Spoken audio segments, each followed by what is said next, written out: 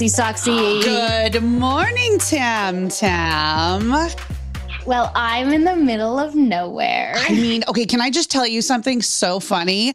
I had the worst insomnia last night going on like day 5. So at 3 a.m., I started scrolling through Insta stories and you were like, where is this biatch? I know. And then I was like, oh shit. I'm like, that's right. Tammin is in Montana. Middle of nowhere. I'm not even in, I'm in Montana, but I'm not even in like a city that like people would really know. I'm like an hour and a half away from Missoula in Montana. So like, I mean, the closest thing we have is like a little like a store, like this little store and like a brewery with like 2 people in it. And it's, you know what? It's been so nice to just kind of breathe again and have that feeling of like small town sort of America. It's been, I realize that Los Angeles is so fast paced all the time and so stressful. And I feel like people get really aggressive because like they're always trying to get to the next place. So it's been really nice to just breathe and enjoy like life a little bit. Oh my God. I want to see like full-blown prairie outfits coming out of you. I want you to become like a mountain woman. I know Sean's hair is like up to here now. Let's see it, girl. It's funny because I went to get my hair done and like I was carrying my like Louis Vuitton bag and my Louis Vuitton purse and I have my Chanel sunglasses on. Not saying that no one wants to wear that out here, but it's just like it's not the thing to do because it's snowing outside and everyone's in like really great jackets and really great snow boots. And then there's me with like my Reeboks on going like my feet are cold and my nice little sweater from James Perse, which is not keeping me warm. You're basically like the LA girl transplanted into Montana. Oh yeah. Oh my God. Not to mention, it is so damn cheap up there, isn't it? Compared to LA.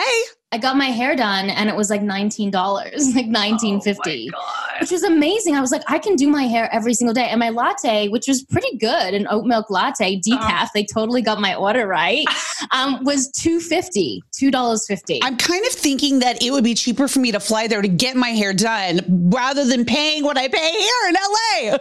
It would. So I expect to see you next week. Okay. That would be amazing. I would love it. I was actually worried that I was like, firstly, we're not going to have any reception up here. We're not going to have any Wi-Fi. We're not going to like have a guest. And we're so blessed that we actually got today who we got on because I thought this would be a week of just you and I chatting.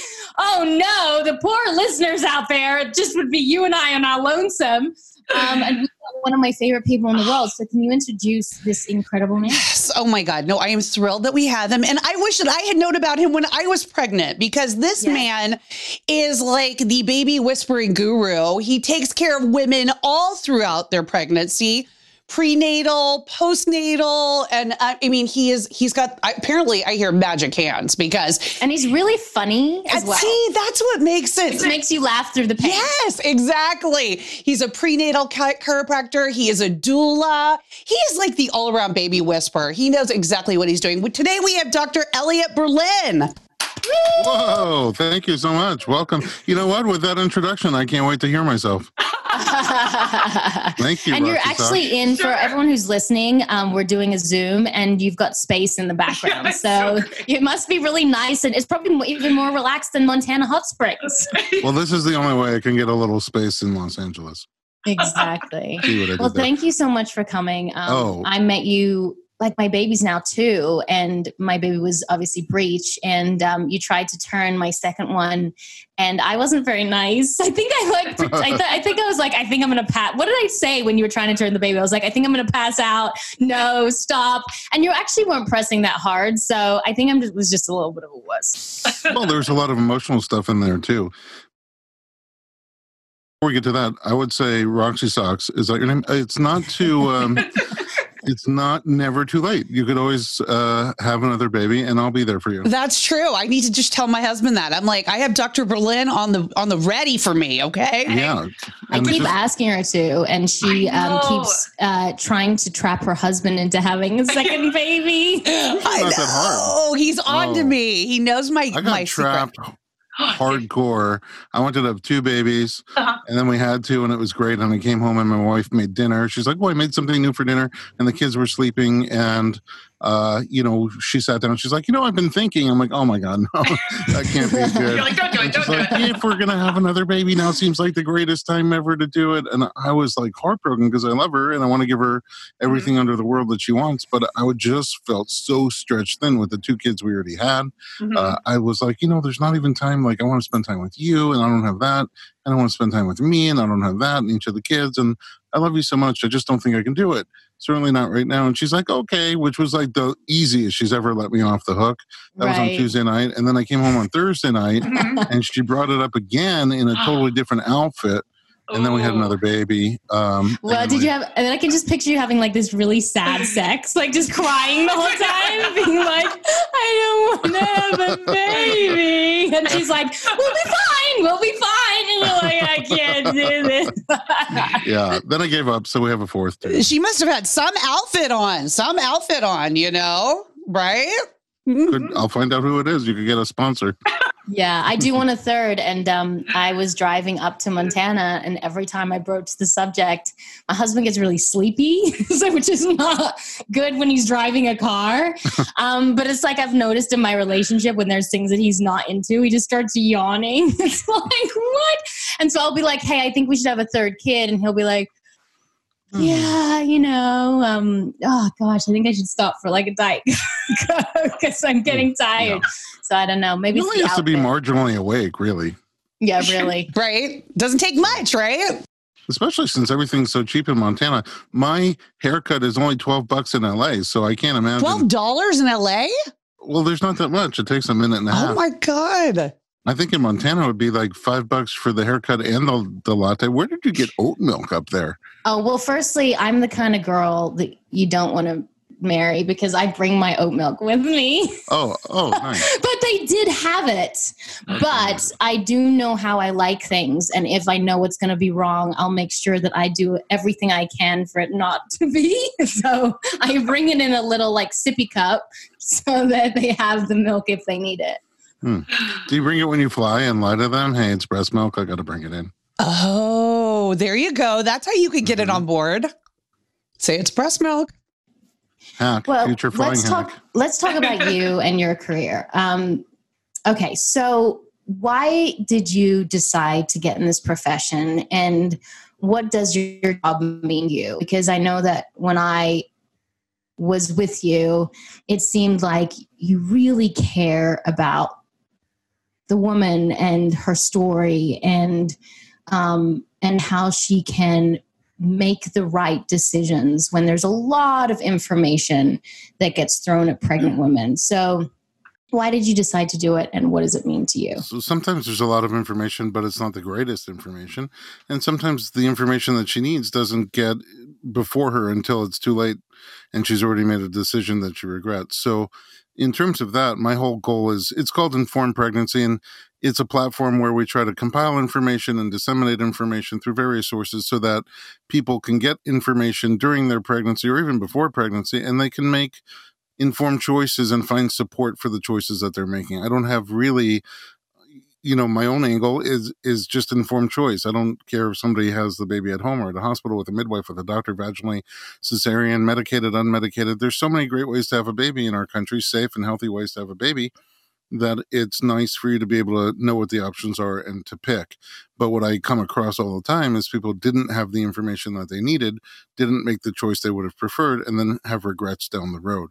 Or sometimes people who don't even realize that more choices exist, and because maybe even their doctor or their midwife isn't giving them the full complement of choices. So I try to create different media, a YouTube series, a podcast, different documentaries and a stand-up comedy show all about this topic so that we can really get to people in different ways and sort of give them the information they need. How it all started was when I was 7 and I saw this CPR class happening. I just walked into the lobby of a building and they were doing CPR.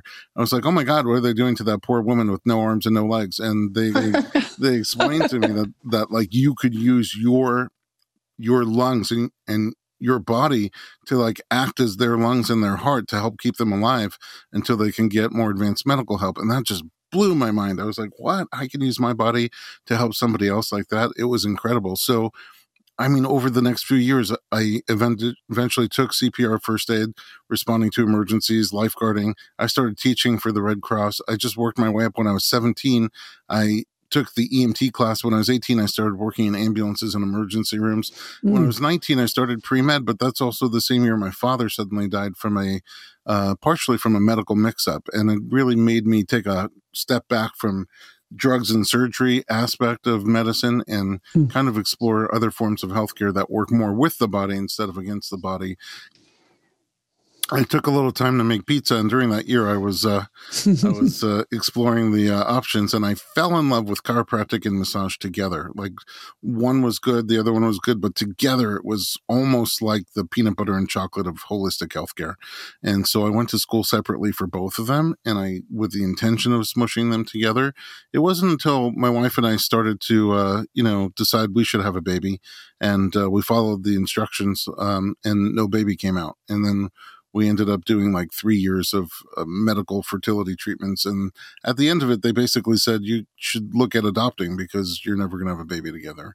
And at that time, we were still pretty young. We were very broke, and our relationship had suffered through the process, and we're just not in a good place. So we took some time to work on improving our health, our relationship, and our finances. And once we were kind of ready to start talking about alternative forms to parenthood, we found out we were pregnant. And then, every 2 years, we found out we were pregnant again. We couldn't shut it off. It was the outfit. That outfit comes out every 2 years. Outfit, seriously. Actually, our kids are born 9 months. They're all born pretty much the same week, June 1st, June 7th, June 10th, and April 30th. And I figured out it's 9 months after Rosh Hashanah. And I knew, without a doubt, it must be the Appletini. Yeah. And so we stopped having the Appletini. Well, I need an Appletini out here in Montana, please, because I want to bear a baby. I'm on board. That's the only way I get to hang out with you more. I know. So, Dr. Berlin, you are known as this baby whisperer, Dr. Guru. Like I said in the intro, I wish I had known about you when I was pregnant, because I could have definitely used you. But why do you think that women trust you over maybe more traditional doctors? Well, for one thing, when we came to Los Angeles, we started a mind-body clinic. My wife is a psychologist, and our goal was general wellness, but we kept an eye on boosting natural fertility, whatever natural fertility you have, trying to maximize it. And in the first year, we had a couple of babies come through the program, and then every year after that, it just snowballed, more and more babies. Those women, once they got pregnant, wanted to stick with me for their chiropractic care, but I didn't know that much about pregnancy. We were just in the process of having our own baby, and the first time. And in chiropractic school, and massage school, both really, a lot of it is what not to do. Don't do this, don't do that, don't do that. But there's very little of what you could do. And so when they wanted to come see me, I was not that comfortable with it. And I tried to look around and find, where can I send you? There must be places that just do pregnancy, that specialize in pregnancy. It's so unique and different. I couldn't find those places. And so the best I could do is do some research, read some literature that came from people who did prenatal care before me, reach out and consult with doctors who are doing prenatal care in other parts of the country, chiropractors.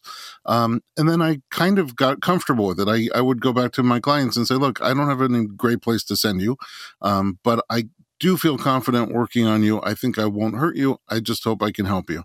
And, that's all they had. So a lot of them wanted to come, and the more and more you do it, the more comfortable you get with it, the more you see the same things over again. You can experiment a little bit and see what works and what doesn't work. And over time, just like anything else, the more expertise you have, the more experience you have, the better you get at things. And so now, I've been doing this for about 20 years, and I see, 15 pregnant women a day. It's, I've seen a lot. I am sure I haven't seen it all, but it sometimes feels like I have. And I also attend birth, so I've seen a lot at birth. And even sometimes at birth, I'll see where something goes not quite as smoothly as it should, and realize there might have been a way to prevent that with body work leading up to the birth. And so I've really learned a lot, and I work closely with other birth professionals like doulas and midwives and obstetricians. And in fact, a bunch of my clients are pregnant doulas, midwives, and obstetricians. And so they have a trust because they know me firsthand. And so when they recommend me to their clients and patients, then the patients already come in with a little bit of a trust. It's not just like, someone gave you a good thumbs up on Facebook. It's a little deeper than that.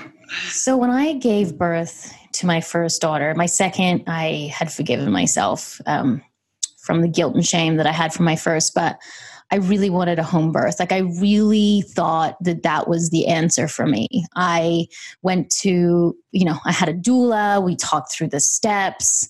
I even went to a birthing place where it's like, for people that don't know, it's like, it's kind of a nice little sort of room with a doula. It's like you can have your baby in a bathtub, all these things that I wanted.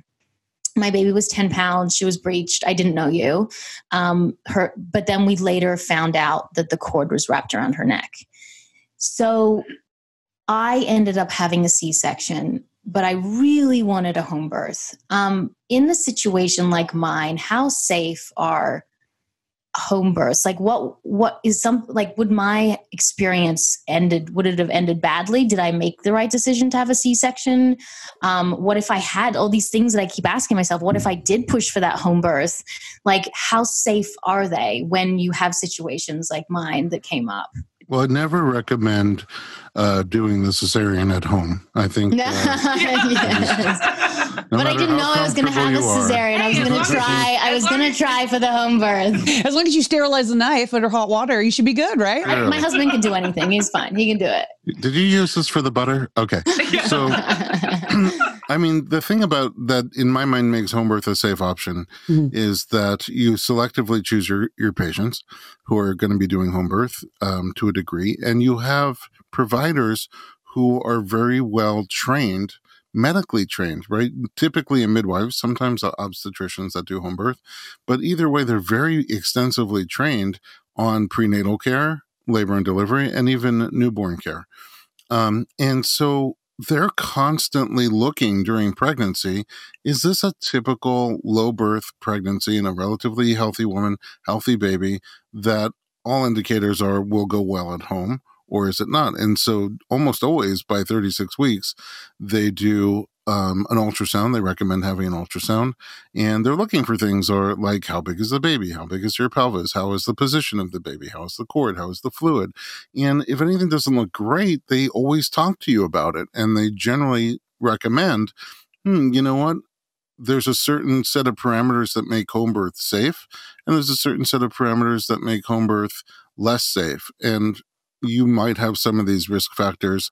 We might recommend laboring at the hospital instead. And I can't imagine with a large breech baby with a nuchal cord, they wouldn't have figured that out.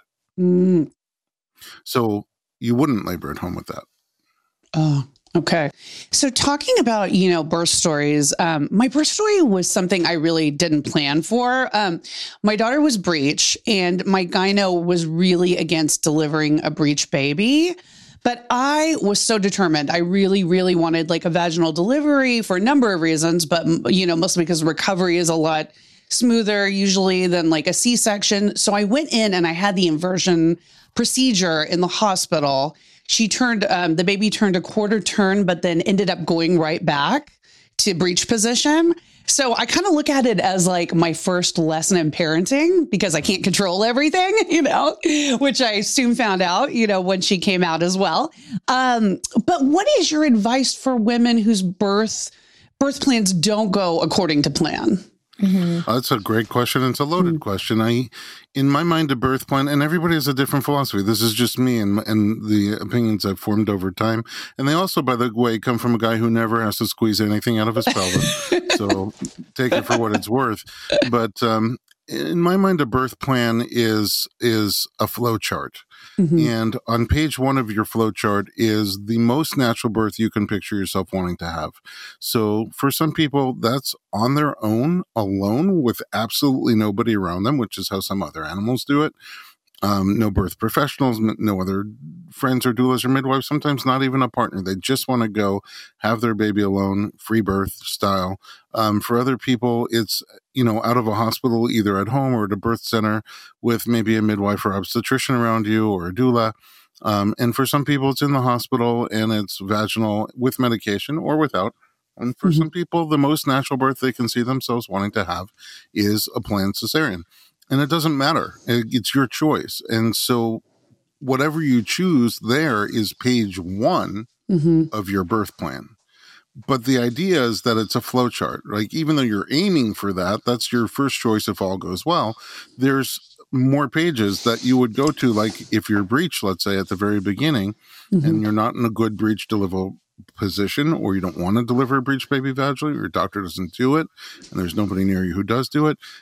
Any of those things, or if the baby's sitting on your cervix, placenta previa, or if you have an active herpes lesion, or other things that come up, like a Funic presentation of the cord, where the cord is like ingrained into the soft tissue by the head, and the cord will probably rupture if you try to do a vaginal birth. These are things where most people agree that a cesarean birth is a better way to go. Or if not, maybe labor just starts, and during labor, you see decelerations of the baby's heart rate. And there's, it's a pattern that becomes questionable. Pink flag. If you have a pink flag, in your home, most providers will not wait at home to see if that turns into a red flag. You transport to the hospital and continuing laboring there just to be safe. If you're in the hospital and you wanted an unmedicated birth and it just becomes overwhelming, or a lot of time goes by with no progress, maybe because your body's too tense and rigid, then having some pain relief might change everything for the better. You don't know. It's a flow chart. And the last page on every flow chart is a cesarean birth. That's part of the birth plan, because if your labor goes into a certain way that it becomes clear that it's safer for you and or the baby to deliver by cesarean, that's part of your plan. It's not page 1, but it's part of your birth plan. If you follow your birth plan all the way through to that cesarean, you haven't failed. Your plan hasn't failed. You've actually followed your plan all the way to the end. If you only have a 1-page birth plan that is, whatever it is, no cesarean, I see that birth plan a lot. Then if you have to have a cesarean, you kind of feel like a failure because that wasn't your plan. If you rigidly have the plan, I'm giving birth at home, I will not be in a hospital, or I will not get drugs. If it goes the way you want it to, then you feel like a superhero. But if you don't, you feel like a super failure sometimes. And it's sad to me, because anybody who grows a human baby inside your body and brings that baby into the world, into the universe, no matter how you bring them into the universe, you're a superhero. And then, if you go on and choose to use your body to make food, the perfect food for that baby, and feed and nurture that baby through the earliest stages and sustain them that way, it's like mind-blowing what you do. You're like a superhero. Jim Gaffigan kind of says, about men, if you think about our contribution to, you're there for the fun part. Yeah. Kind of embarrassing, 2 seconds really. of fun. 2 minutes. The 2 magical 2 minutes. 2 seconds. What you're saying, that's such a 25 minutes, Dr. Berlin. 35, an hour and a half. What you're saying makes sense, but it just, for the women that I've been around, the pregnant women that I've been around, the women who have ended up having C-sections or having pain medication when they wanted an unmedicated birth, they have undeniably felt like complete and utter failures. So why do you think that our birth stories mean so much to us, and they make up so much of who we are at the beginning stages of being a mother? Do you think it's all the pressure that we get as women about how we should birth our babies, how we should feed our babies, how connected we should be to them? I mean, I know that things are changing after I've had Lennon. My first daughter is 7.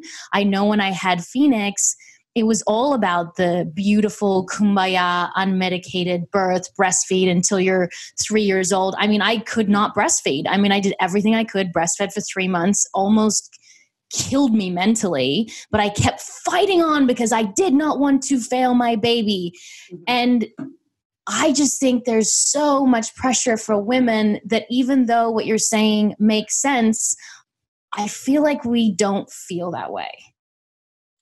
Well, Tam, if it makes you feel any better, I tried nursing my firstborn. I had no success whatsoever. And you didn't take the pills? I didn't take the pills, but I was like, baby, where do we keep that nipple butter? But you don't shame us. Men don't really shame the woman. Not really. I mean, I know my husband didn't. I know a lot of all my friends' husbands didn't. It's other women. Yeah, and we shame ourselves too. I don't even think it's other mothers that really shame other mothers for their choices. So let me go down 2 different paths with you. Number one, I think that when you make a decision for your baby, you have to feel like it's the right decision. And one way that you justify that it was the right decision is when other people make the same decision, right? And I think that's a survival instinct. And so if you breastfeed or you don't breastfeed, or you have a vaginal birth or a cesarean birth, whatever it is, you need other people to make that same choice. It's just an animalistic thing. I think you need other people to make that same choice and to feel like that was the right choice too. Otherwise, it makes you question or guess the choice that you made yourself. And for that reason, I think that there's a lot of, mom to mom pressure that my way was the right way of doing it, and you have to do it my way, or you did it the wrong way. Or if you do it the other way, a different way, and it's great, then I all of a sudden start to feel like maybe I didn't make the right choice for my baby. I think there's a pretty strong element of that. Couple that right now with the fact that everything, especially in the United States, is polarized. There's not any middle ground. There's this way and that way, and everything else there's no in between. So like if you want to hold off, for example, just giving your MMR to your kid for 3 months, that means you don't fully believe in the vaccine program. You are labeled anti-vaxxer, right? And there is only pro-vaxxer and anti-vaxxer. There's nothing in between, which is really dumb because everybody can be presented with a scenario where you might say, let me hold off on that vaccine for 6 months or a year. That makes sense to me. But you're not allowed to have a middle ground anymore. So all that judginess that naturally comes, I think, from wanting other people to make the same choices that you make, or for you to make the same choices that they made, is magnified right now by the binary choices that everybody has to make. There's only my way or the other way. You're on my team or you're against me, and that's it. And it's really hard to watch because it sets you up for some really bad feelings postpartum. And I go back to, again, as somebody who just watches people do this, just watch you grow a baby with your body, bring a baby into the world with your body, feed a baby with your body. And then even everything that comes out of after that, sacrificing your sleep and sacrificing, your own physical health sometimes and mental health sometimes to give everything you have to this child. It is mind-blowing what you do. And part of the reason I work sometimes 15 hours a day, and it's hard physical work for me, but sometimes it goes so fast because I'm surrounded by people who inspire the heck out of me. And that's the whole thing. I think that if you, the other piece of the puzzle, let's just go back for a tiny bit, which is that if you have a choice to make and you make your choice and then you find out there are other options later, then I think it sets you up for also feeling really bad, which is why I sometimes really work hard. And sometimes I get into hot water with obstetricians that I work with. They'll send me somebody and say, hey, try to do the natural things to get this baby to turn. And I see the baby's not turning, but I'll say, hey, there are a few doctors in town who deliver breech babies vaginally. You might be a good candidate for that. And then if they switch to that doctor, the original doctor gets really mad. And I'm like, wait a second. I would have thought that you yourself would tell your patient that these choices exist. It's not that you're not an amazing doctor. You just don't do breech birth vaginally, which is like a specialty. If you're going to a general physician and some kidney issue comes up, then you don't stay with your general physician for the kidney issue, you go to a specialist. And that's how I see breech and other things like that. I do see women sometimes feel really bad not knowing that they had choices, feeling like they missed their birth plan and they missed the mark on their birth plan, and then found out that there was things that they could have done to hit the mark on their birth plan, but because they didn't know about them, they get really upset and really frustrated with themselves and frustrated with their providers. So I think there's a lot of post-birth letdown for that reason as well. There's another thing, which is that there's a massive flux of responsibility, a massive flux of hormone change after you have a baby. And we used to be surrounded. We used to be living on family properties in the village, and they would say it takes a village to raise a child. And you had all that support from all the other women in your family, from other people in the village that were there. You were never alone. You didn't need a childbirth educator because it was built in. You didn't need a lactation consultant because it was built in. You didn't need a big, hairy, Orthodox man Jewish doula. Because, no, we do. We need him. Now we do. Now we do, because we moved away from our families and we don't have all that support. And so you have this woman without her village trying to raise her child. It really puts you in a very, very physically and emotionally stressful place. You know, it's interesting you say that, because I feel like one of the hardest times being a parent is that when you come home from the hospital, like that initial, when you get home with the baby, because let's face it, the hospital is sort of like a mini vacation in some ways, especially for like us who had C-sections, Tammin and I, because they're waiting on you. They're bringing you food. There's medicine. You can send your baby to the nursery if you want. It's like there's a lot going on. So when you get home, it's like this awakening and you're like, oh shit, like it's real. Like this is really happening. Not to mention, on top of that, your hormones are raging. I was recovering from a C-section, as was Tammin.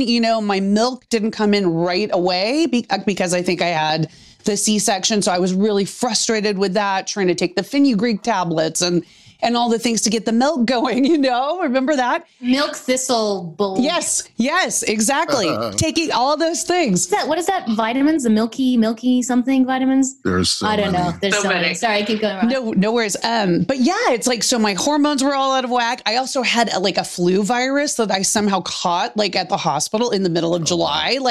So I had fever and I had body aches and chills and I was trying to breastfeed. And so it was like all these things going on at the same time. And so I couldn't take any medicine. So I was just trying to wing it. We're trying to figure it out. But what are some of your best tips for coping in that transitional time when all these factors are in play and you really don't know what the hell is going on? Yeah, you're not selling birth very well. People are like, I will use that condom tonight. Yeah. Because it wasn't like it used to be. Like, it didn't used to be like this, right, Dr. Berlin? Like, it just used to be easier. It used to be easier because I think you had the village behind you. There was less judginess. You had more support. I can tell you some of the things that I think will be very helpful, but you touched on one thing, which is the fenugreek. And it reminds me, I used to do this. We do live stand-up comedy about having kids. Mm-hmm. It's a show, we call it Kidding. And we had sponsors. One of our sponsors made a lactation cookie. Oh, yes. Really? I used to eat all those, and all I was doing is gaining weight and not producing milk. This company, I went through my whole day at the office, and we rushed to the theater to get the show ready. We did the whole show, and I realized I hadn't eaten all day. And for some reason, instead of sending one cookie per couple, they sent 3 cookies per couple. And so at the end, we had a ton of cookies left. I just put them in a box and put them on the front seat of my car. And then when I drove home, I ate one and it was delicious. It was really good. And then I was so hungry. I must have eaten 15 lactation cookies. Yeah. Oh, by the time I got home, I was engorged. I was like, oh my God. This is so painful. Does it really do that or no? No, I didn't. Well, I was engorged, but only because I was so fat from eating cookies. No milk, no drip. Yeah. So good tips. Look, my wife is a psychologist. She probably should join you at some point and share much better tips than I have. But one tip I have is she has a workshop. It's called the Afterbirth Plan Workshop. Mm-hmm. She's been doing postnatal psychology, pre and postnatal, for about 15 years now. And after doing it, you start to see that people struggle with the same things over and over again. Mm-hmm. Individual struggles physically, hormonally, emotionally, relationship struggles, because the relationship changes a lot after you have a baby. The whole dynamics of the relationship change. And so after seeing the same things over and over again, she put together this workshop called the Afterbirth Plan, where so many people are so focused on how are we going to get this baby out of me and what baby gear do I need, but very little focus on what happens for the next 20 years after that. Mm-hmm. And so she really put together this powerful workshop that you do at your own pace online. And it goes through all the things that you can do to put in structure for yourself. What to expect is almost the biggest piece, because nobody knows what to expect. It's kind of a bumpy terrain over there. And if you're still driving your sedan, it's not going to be a comfortable ride. But if you're driving an off-road vehicle, it may be so enjoyable that you want to do it again at some point. So you have to be properly equipped for that transition, that post-baby transition. And that's what the Afterbirth Plan is all about. Things that I would say are to really talk through your postpartum with your partner, if you have a partner, and kind of what the roles will be and sort of what kind of support can you put in place, especially today with so many different delivery services and apps. You can have a lot of things. And one of the things I see is after women have a baby, there's no more self-care. Like you put yourself at the bottom of the totem pole. But again, today, there's so many apps. There are people that will come to almost anything, whether it's just, blowing out your hair or a little massage or anything like that. And I see that. Tam-tam. Self-care. $20 self-care. Montana blowout. I mean, I really felt like my second, that's kind of why I want to have a third, because the second experience was so much more pleasurable for me. And it's because I met you, Dr. William, and I got to have so much fun. On the same page.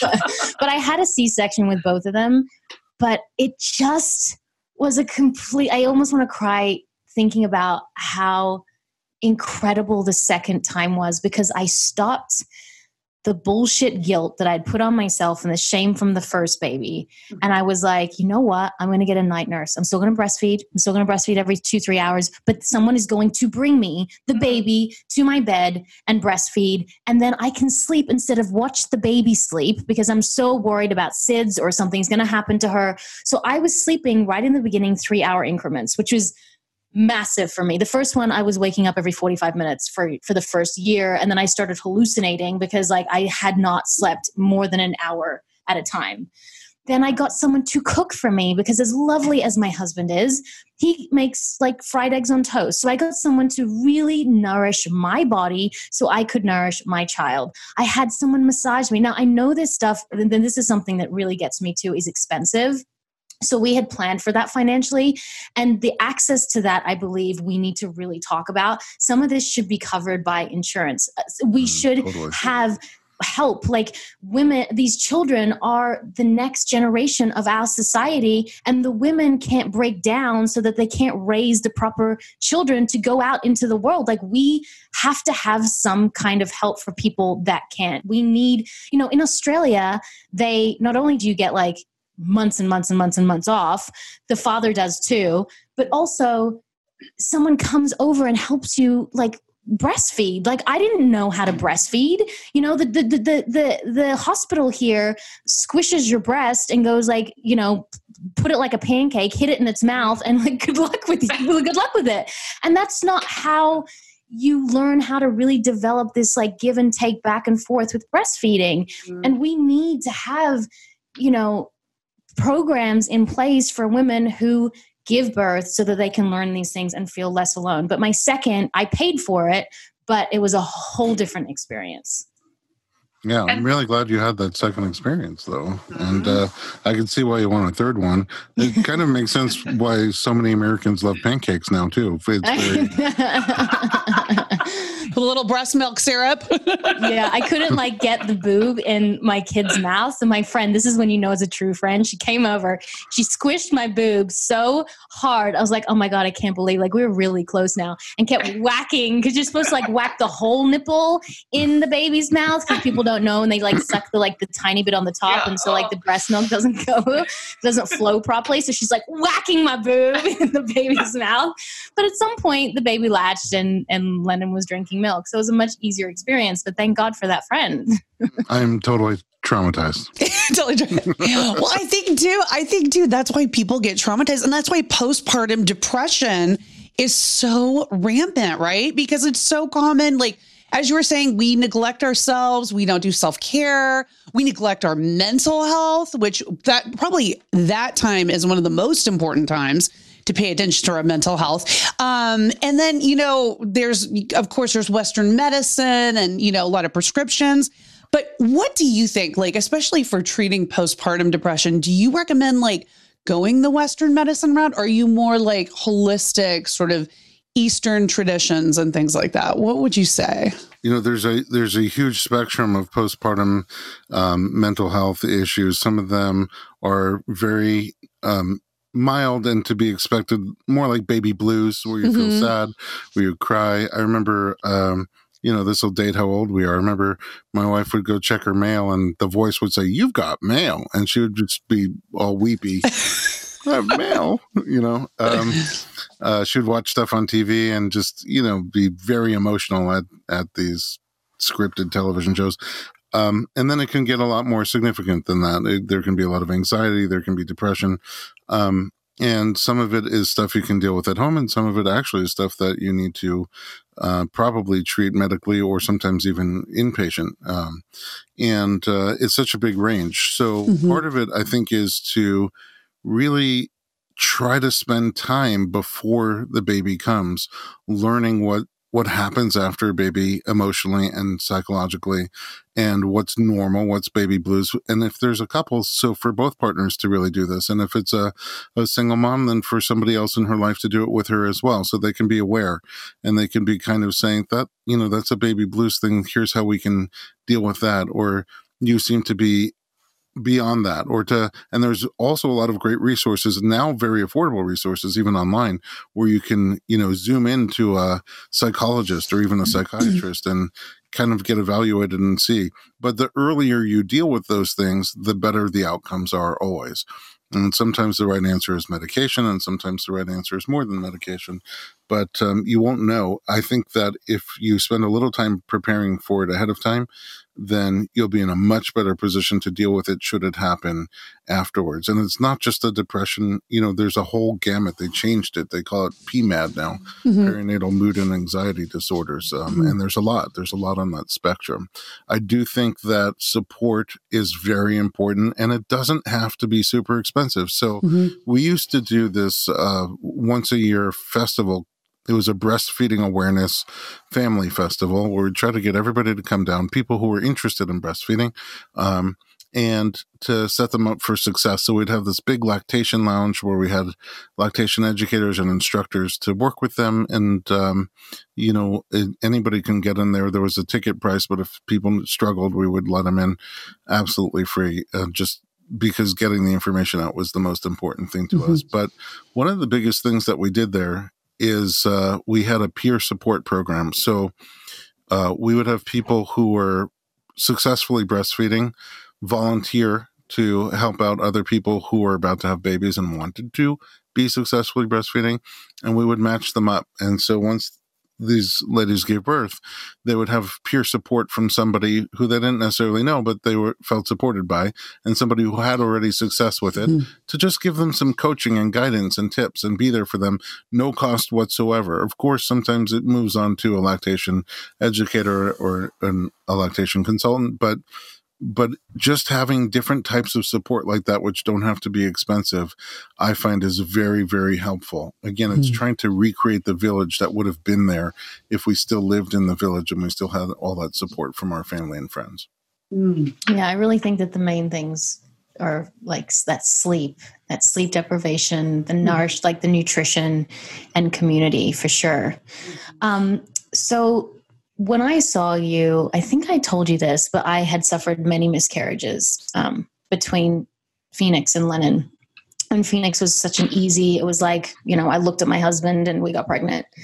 And that just wasn't the case from then on out. And I wasn't that much older. I got pregnant with Phoenix in my 20s. And as I hit my 30s, I was having issues. So 1 in 4 women have a miscarriage, which is a high statistic. Why do you think so many women are not being able to carry a child full term? Is it just because we're all starting later, or has it always been the case? And tell me how you feel about that. I thought you were still in your 20s. Oh, thank you. Yeah. So there's I'm only 30 and a half. Oh, good. Still? I don't know the statistics, to be honest, but I will say this. Having miscarriages is a normal part of reproduction. And so a lot has to go right. A lot has to go right in the female system. A lot has to go right in the male system. A lot has to go right in the compatibility system. So sometimes people struggle to get pregnant, and sometimes they struggle for 3 to 5 months and they feel like, oh my goodness, this is a horrible fertility struggle. But that's actually kind of within the realm of normal. Oftentimes a conception will take place and your body has to do the job of figuring out if this conception is compatible with life or not, or if your body's in a place where it's able to sustain a pregnancy right now or not. And if the answer to either of those 2 questions is no, then your body will reject the pregnancy. Oftentimes rightfully so. So, for example, if two people, let's say you have two kids who are 8 years old, and they both had something, they consumed something that had poison in it, and one of them is smiling and happy and totally normal color tone, and the other one's green and nauseous and throwing up, which one's healthier? The green one. Yeah, the green of one course. is recognized. Yeah, the green one is recognized that there's something that doesn't belong and we'll get rid of it. And that's a natural part of what your body does in pregnancy as well. It analyzes the pregnancy. And if it's not a strong, healthy pregnancy, it's not going to be compatible with life. It rejects that pregnancy and waits for another one to come by that's healthier. Now, obviously, there are things that cause fertility problems that are bigger than this. You know, sometimes people have endometriosis, or sometimes people have like a septum in their uterus that doesn't really have good blood flow, and the embryos are attaching themselves to that septum and there's nothing to nourish them, so they don't thrive. There's hormonal considerations. There's a lot that can be going on that maybe needs to be addressed medically, but a significant portion of miscarriage, early miscarriage, you know, in the first 10 weeks is just typical body trying to figure it out. And now that we have pregnancy tests, like you could literally just still be out of breath from having sex and do a pregnancy test. Oh, that's me. I've put them in business. I'm like, I'm going to pee on 3 just in case the third one says I am, even though the other 2 said I'm not. Tammy gets your pregnancy test at Costco. Hi. Guys in bulk. Right in bulk. I've kept them in business, I swear. So because you can find out so much earlier, you sometimes find out that you're pregnant, you know, long before anybody would have 30 or 40 years ago. And then you see that pregnancy thrive for 3, 4, or 5 weeks, and then it disappears. Women previously wouldn't have even known they were pregnant. And so we have much closer observation of what's going on. We find out we're pregnant more frequently, and so we see the miscarriages more frequently. But I think a lot of it's just typical part of what the body does in its natural process of, you know, creating a healthy human. Some of it is almost definitely age related. So, you know, peak pregnancy time is probably in the late 20s, somewhere around there.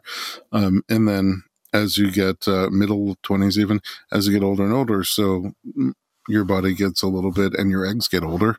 You know, you're born with all the eggs you're going to have. And so, you know, the ability to find that strong egg that's going to make a healthy human becomes a bit more challenging. So probably the rate goes up because of that. Stress, I think, probably plays a big role when people are very stressed out and the body feels like you're being chased by a tiger, even though you're not being chased by a tiger. The operation mode of your automatic nervous system, the one that just does things in response to stimuli around you. Like if you are being chased by a tiger, very predictable things will happen. Your pupils will dilate so you can see the whole battlefield. Your blood will rush from your posture into your arms and legs. Your body will break down glycogen and fuel your muscles with extra amounts of sugar. All these different things happen. What happens also is that your digestive system and reproductive system become not emergency. They're not part of the emergency plan. And so they get no attention at all. Your body's like, this is not a great time to have a donut, and this is not a great time to have a baby. So at the very least, your body's not really concerned about sustaining a pregnancy. Or it might say, we don't have the resources for this. We're in emergency mode, and literally try to sabotage your pregnancy. A lot of us just deal with regular stress on a daily basis. And until we're able to convince our bodies that we're not in an emergency situation, it can be hard to sustain a pregnancy. That's why I think you sometimes see people, and then the process makes it even worse because you start to do IVF and things like that. It just becomes much, much more heavy and intense and stressful by nature.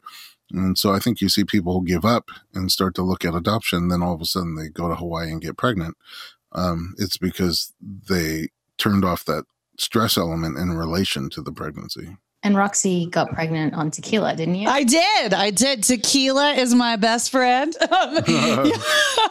Because what you just said about stress, we had all these miscarriages and the doctor literally said, do not try for another baby. You have to make sure that your body is like building up again. Like we do not try for another baby. We had sex like on my period, and then we used like protection. And I swear to God, I have no idea. Maybe that's why she looks like the mailman.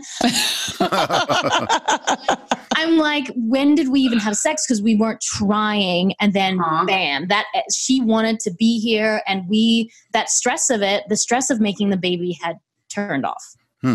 You say he gets sleepy, but maybe you were sleeping. I'm like, where did this baby come on? What? You know, it's so interesting you say that, because my husband and I, we had planned on actually not having kids. And so when we did find ourselves pregnant, which of course has turned out to be the best thing ever, we didn't know what we were missing. I think it goes back to the mental aspect of it. Like, we were not planning on it. Like, we had no sort of expectation. Like, we weren't even in that mind frame. So do you think that really plays a big part in it? Just like letting it go and not being stressed about it? Absolutely. Time and time again, you see people literally give up, or something big and stressful comes up in their life that they have to turn all their attention to, and boom, they get pregnant. You know, or they'll go on vacation and just be relaxed, and boom, they get pregnant. So it happens much too often for it to be a coincidence. Okay, but because we don't have that much time, I really want to talk about this, because I thought I almost lost you recently. It was actually the first time it hit really close to home for me, because, you know, you hear about COVID-19 and you hear friends of friends of friends of friends of families have got it, and then they're okay. And then I saw a message, I think it was on Sarah Wright's Instagram, that you were doing okay. And like my body, like I had like a cold sweat that came over me. I was like, what do you mean? Like, what do you mean Dr. Berlin's not doing okay? Yeah. So you got COVID-19 and you were in the ICU with oxygen, and it was really touch and go. So can you talk us through that process? Like, when did you know you were in trouble? And like, just talk us through that.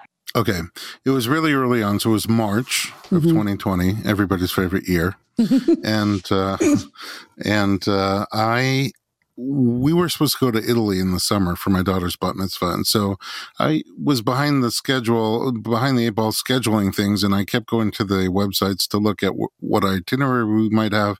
And then I saw in February, 8 cases of COVID, and the next day, 16 cases of COVID. And then the next day, 500 cases of COVID. And it just went up like huge. And they quickly got overwhelmed. Their medical system got overwhelmed. And I became infatuated with COVID. I was on the CDC website before most people cared about it or were talking about it. And I was looking at their guidelines every day. And, you know, eventually, this is before they were recommending masks, and they were just starting to talk about don't be around other people if you're sneezing and coughing, and maybe keep 6 feet away. That was about it. And I was sort of thinking to myself, how do I do a massage 6 feet away from somebody, or a chiropractic adjustment or anything like that? So I kind of schmoozed it over with my team, and we decided we're going to shut down for a couple of weeks and see what happens as this tidal wave hits. It was a few days later that the governor of California put a shelter-in-place mandate into play, and pretty much the state closed down. Chiropractors are considered essential, so we were allowed to stay open, but we were already closed and committed to staying closed for a while. 2 days after that, I felt my first symptom, which for me was completely digestive. I had really upset stomach, nothing else. And at that time, they weren't talking about upset stomach as a symptom of COVID. They didn't know that they could be related. So I did a telemedicine with my doctor, and they said it's probably stomach flu. It'll be gone after 48 hours. On the third day, it was the worst ever, and I started to get a fever. So he said, you know what? It's probably a stomach bacteria, not a virus, so I'll give you an antibiotic. And before I could even fill it, by the fourth day, I started to get the cough. Meanwhile, I was totally isolated, just like the CDC says. We are fortunate to have enough space to do this, but I was in my own room, my own bathroom. I was doing my own laundry. We stocked up on Clorox, and I was wiping down the doorknobs all day. But it was getting worse. And the next day I got the cough. And once I got the cough, I was like, this sounds like it really could be COVID. And there were other friends of mine who also were having symptoms. So I would call them and I'd say, like, how bad is your cough? How hard is your breathing? How much is your temperature? Mine seemed worse than almost all of theirs. And on the next day, it became so hard to breathe. It was just like there's an elephant on my chest. And Day five. Yeah, I think this was the fifth day. And I told my wife, I just said, look, I got to go to the hospital. And I was worried because I thought the hospitals were going to be overrun and zoo-like and crazy and just waiting in the emergency room for hours. It wasn't like that at all. She brought me to the hospital. They kicked her out right away, no guests. And they put me in a chair to do vital signs. And then they brought me right back into the COVID area in the emergency department. In a very quick time, they did a full chest x-ray, they did a EKG blood work and a COVID test. And they could tell the COVID test at that time was still a 2-day COVID test, but they can tell from the chest x-ray, which is instant. There's no more film anymore. It's just digital. They had like, you have COVID. So they put me on oxygen, which felt nice. They put me into a room. They admitted me. I slept there that night. Everything seemed okay. The next day they told me, we have only one option for you treatment wise. It's a drug called hydroxychloroquine. It's an anti-malaria drug. And we have no idea if it works or not, but it's being suggested that it might help. And the biggest possible side effect is it might stop your heart, but we just did an EKG and your heart's pretty strong. So it's probably not going to happen. And I was like, in my alternative? And they're like, there is no alternative. So they said, you got to take it for 5 days. And I took it. And that night I got rushed to the ICU. My oxygen levels dropped below, who knows? I don't know. I was getting worse every day still, but that's the only thing I did different. I actually felt better the night before on oxygen. And then that night, my oxygen level shot to below 80. And it's got to be at least over 90. And they couldn't get it up, so they rushed me to the ICU. They did things in the ICU that helped bring it up. There's a different kind of oxygen. It's more of a high pressure, high concentration oxygen. That got me up to 94, which they were happy with. I took hydroxychloroquine again the next day, and that night I stopped breathing. I just oh my God, couldn't breathe, and I'm conscious but not breathing, and I'm just trying to move into different positions to try to breathe, and I hit the panic button. And the nurse is there. It's a glass, it's all glass in there. So you could see each other. And she's like, hold on, I got to put on my gown and my gloves and my mask and my booties and my face shield. And I'm just panicking, not being able to breathe. She was able to get me breathing again. And then the next day they came in to put me on a ventilator. And while they're talking me through the process, she says, he seems to be breathing a little bit better today. So that was my third day that I took hydroxychloroquine. But it was also the first day that they gave me the Cozy Shack vanilla pudding. So I'm still not convinced which one helped me out of the woods. I still have the Cozy Shack once a day prophylactically. To make sure as one should. Yeah. Yeah. I avoided the ventilator, and every day after that, I did get a little bit better. And soon I was out of the ICU, and then I got sent home. So did you think you were going to die when you were in the ICU? The thought crossed my mind several times, especially that night when I couldn't breathe. I felt myself kind of blacking out, and I thought this is either it, like exit stage left or wake up having been on a ventilator. The fact that she was able to break that episode was nice, but I still felt like always just seconds away from that happening again. I couldn't sleep at all. Luckily, we had Tiger King had just come out, so I just I remember that to get you through. Well, I binge watched Tiger King, but I would literally feel like I'm half dead. I may or may not make it, but I feel like my life is better than these guys. It was therapeutic. Right. It was very therapeutic because it's such a close near-death experience. I was on a plane once that was we landed in a football field in Nova Scotia. And then I was also, I narrowly missed that tsunami that killed 250,000 people. And it's weird after like a near death experience like that. Like what changed for you? Did you live differently, or you were happy with how your life was going, that you just grateful to be alive? Immediately there were some big changes. First of all, I never felt significant anxiety before. And then I was like, my heart was pounding all the time. And eventually I told my wife about it. I'm like, I think I might have long-term heart stuff from the COVID. And she's like, no, that's PTSD, you idiot. Go get help. So then they put me on vitamin Z, Zoloft, which has been amazing. And I'm slowly weaning down from it now, but it was like, I see people who suffer with anxiety and I feel for them, but having experienced it like that firsthand, yeah, it's like I can relate a completely different way. I was like 46 years later, my Jew finally kicked in full speed ahead, and I felt a lot of anxiety. The biggest change I made was that I started to come home for dinner every night at 6:30. So I would sometimes, between the work I do in the office and the media I do for Informed Pregnancy and the birth work that I do at all hours of the night, I oftentimes, leave the house and my whole family is sleeping, come home and they're sleeping again. I went through years of my kids growing up with me not fully being there for them. And so I just decided every night at 6:30, I will be home for dinner. And I think haven't missed it even once now, 7 months later. And that's the biggest change. I'm committed to taking better care of my health. That at first, because we had shut the practice and just very slowly opened it back up. At first, that was going really well. I was getting at least 8 hours of sleep at night instead of 4.5 to 5. I was eating better. I was exercising on the treadmill every day. As the office has gotten busier, that's kind of fallen apart a little bit, but I'm now committed to going back there. I've already made changes and had chats with my staff and my family, and I really want to get back. I enjoyed feeling good physically, and I just have to find that balance, but I'm committed to finding the balance. Wow. And we're so glad you're here, right, Yes, Roxy? we are. We're so glad you're around. Like Oh my God. Thank God. Thank God. I mean, I remember when it came out and people, everybody was so worried about you.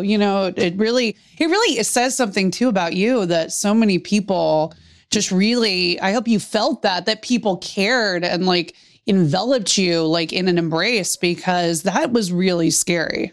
Don't take the good ones. Not Dr. Berlin. I will say this. I literally, that night after I couldn't breathe and she brought me out of that cycle, I turned on my phone and I just started looking at text messages, WhatsApp messages, emails, and there were so many, and then social media posts, and there were so many from people who I like even just met once or twice or haven't been in touch with for years. And I'm not a big crier. They made me cry like a baby. And everyone I would open and someone talk about how I made their birth better. I made, something, their pregnancy more tolerable, and just all these different stories from people. I was, and again, it's all glass. So, they're always looking in at you. I'm like, I don't know what they're thinking, but I cried all night long just reading message after message. And when I woke up, I didn't really fall asleep, but when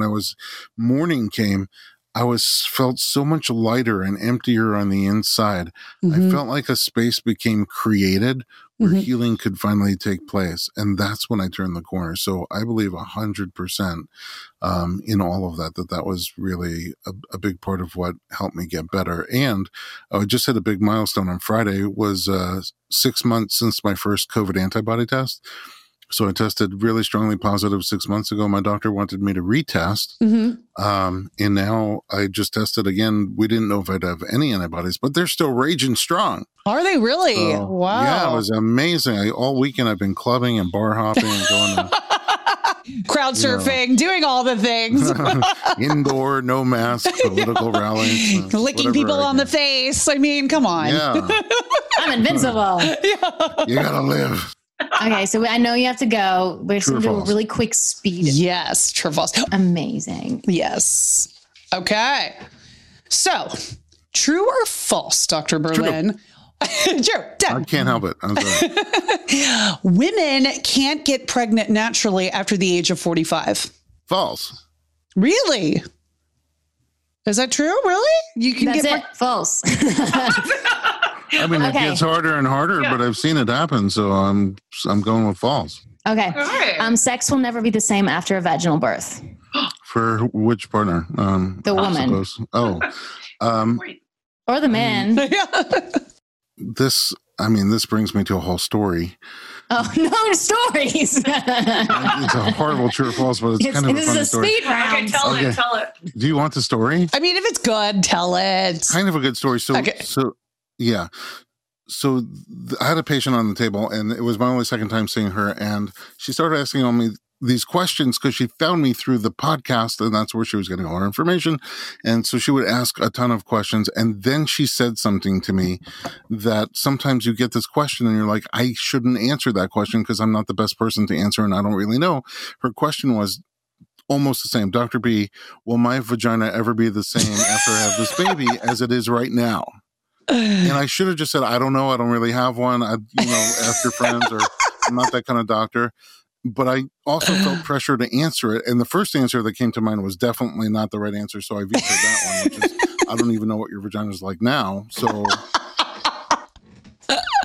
I went with the second one that came to mind, which was, it's sort of built like an elevator. The doors open, somebody comes out, and they close back up again, And I thought that was a pretty good answer. But then it was like really quiet. She was face down on the massage table, really, really quiet, like #awkwardly quiet. And I'm like, I hope that's not offensive. Like, you brought it up, and I just try to give you the best answer I could.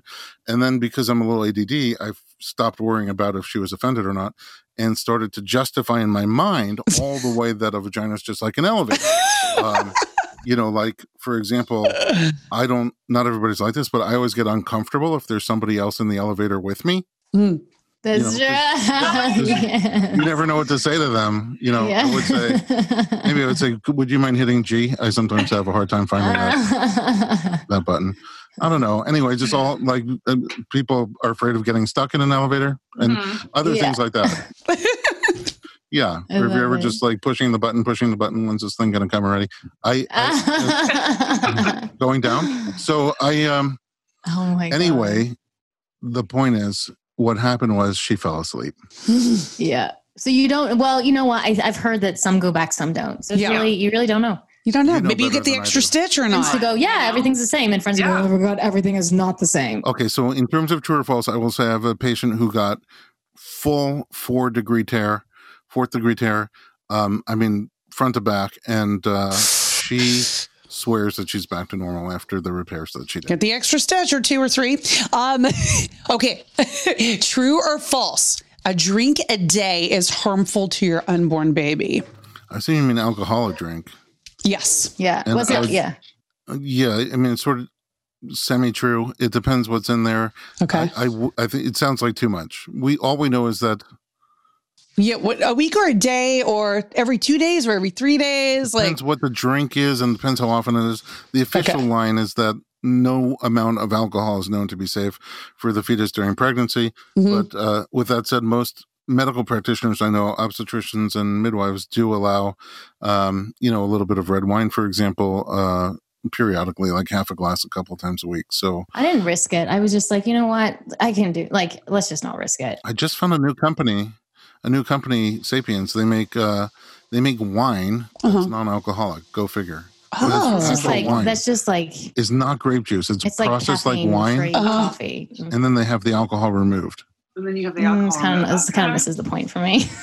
You're like, I want that buzz. We'll do 2 more and then let you go. Babies look like their dads for the first few years, so the dads don't disown the mom, and that is from caveman times. I think so. It's that the dads don't eat the babies. Right. It's something like that, right? Yeah. Mm-hmm. Of course, cavemen and other animals, I think, are more likely to eat the babies than dads today. But I think that's true. They come out looking more like dad, and dad accepts them, And then they change a lot over the first year. None of this applies to me because I'm face blind. But that's right. You don't have facial recognition. I wouldn't have. So does that mean you don't know? Like, when you saw me or Roxy, if you've seen us before, you didn't know what we looked like? So it's just like a pleasant surprise. Always. First time, every time. I can't save a face in my mind. So it's the same with my wife, my kids, my mother, even my own face. I can't pick me out of a picture. Interesting. Oh my gosh. Okay, Rox, last one, and then we'll let you go.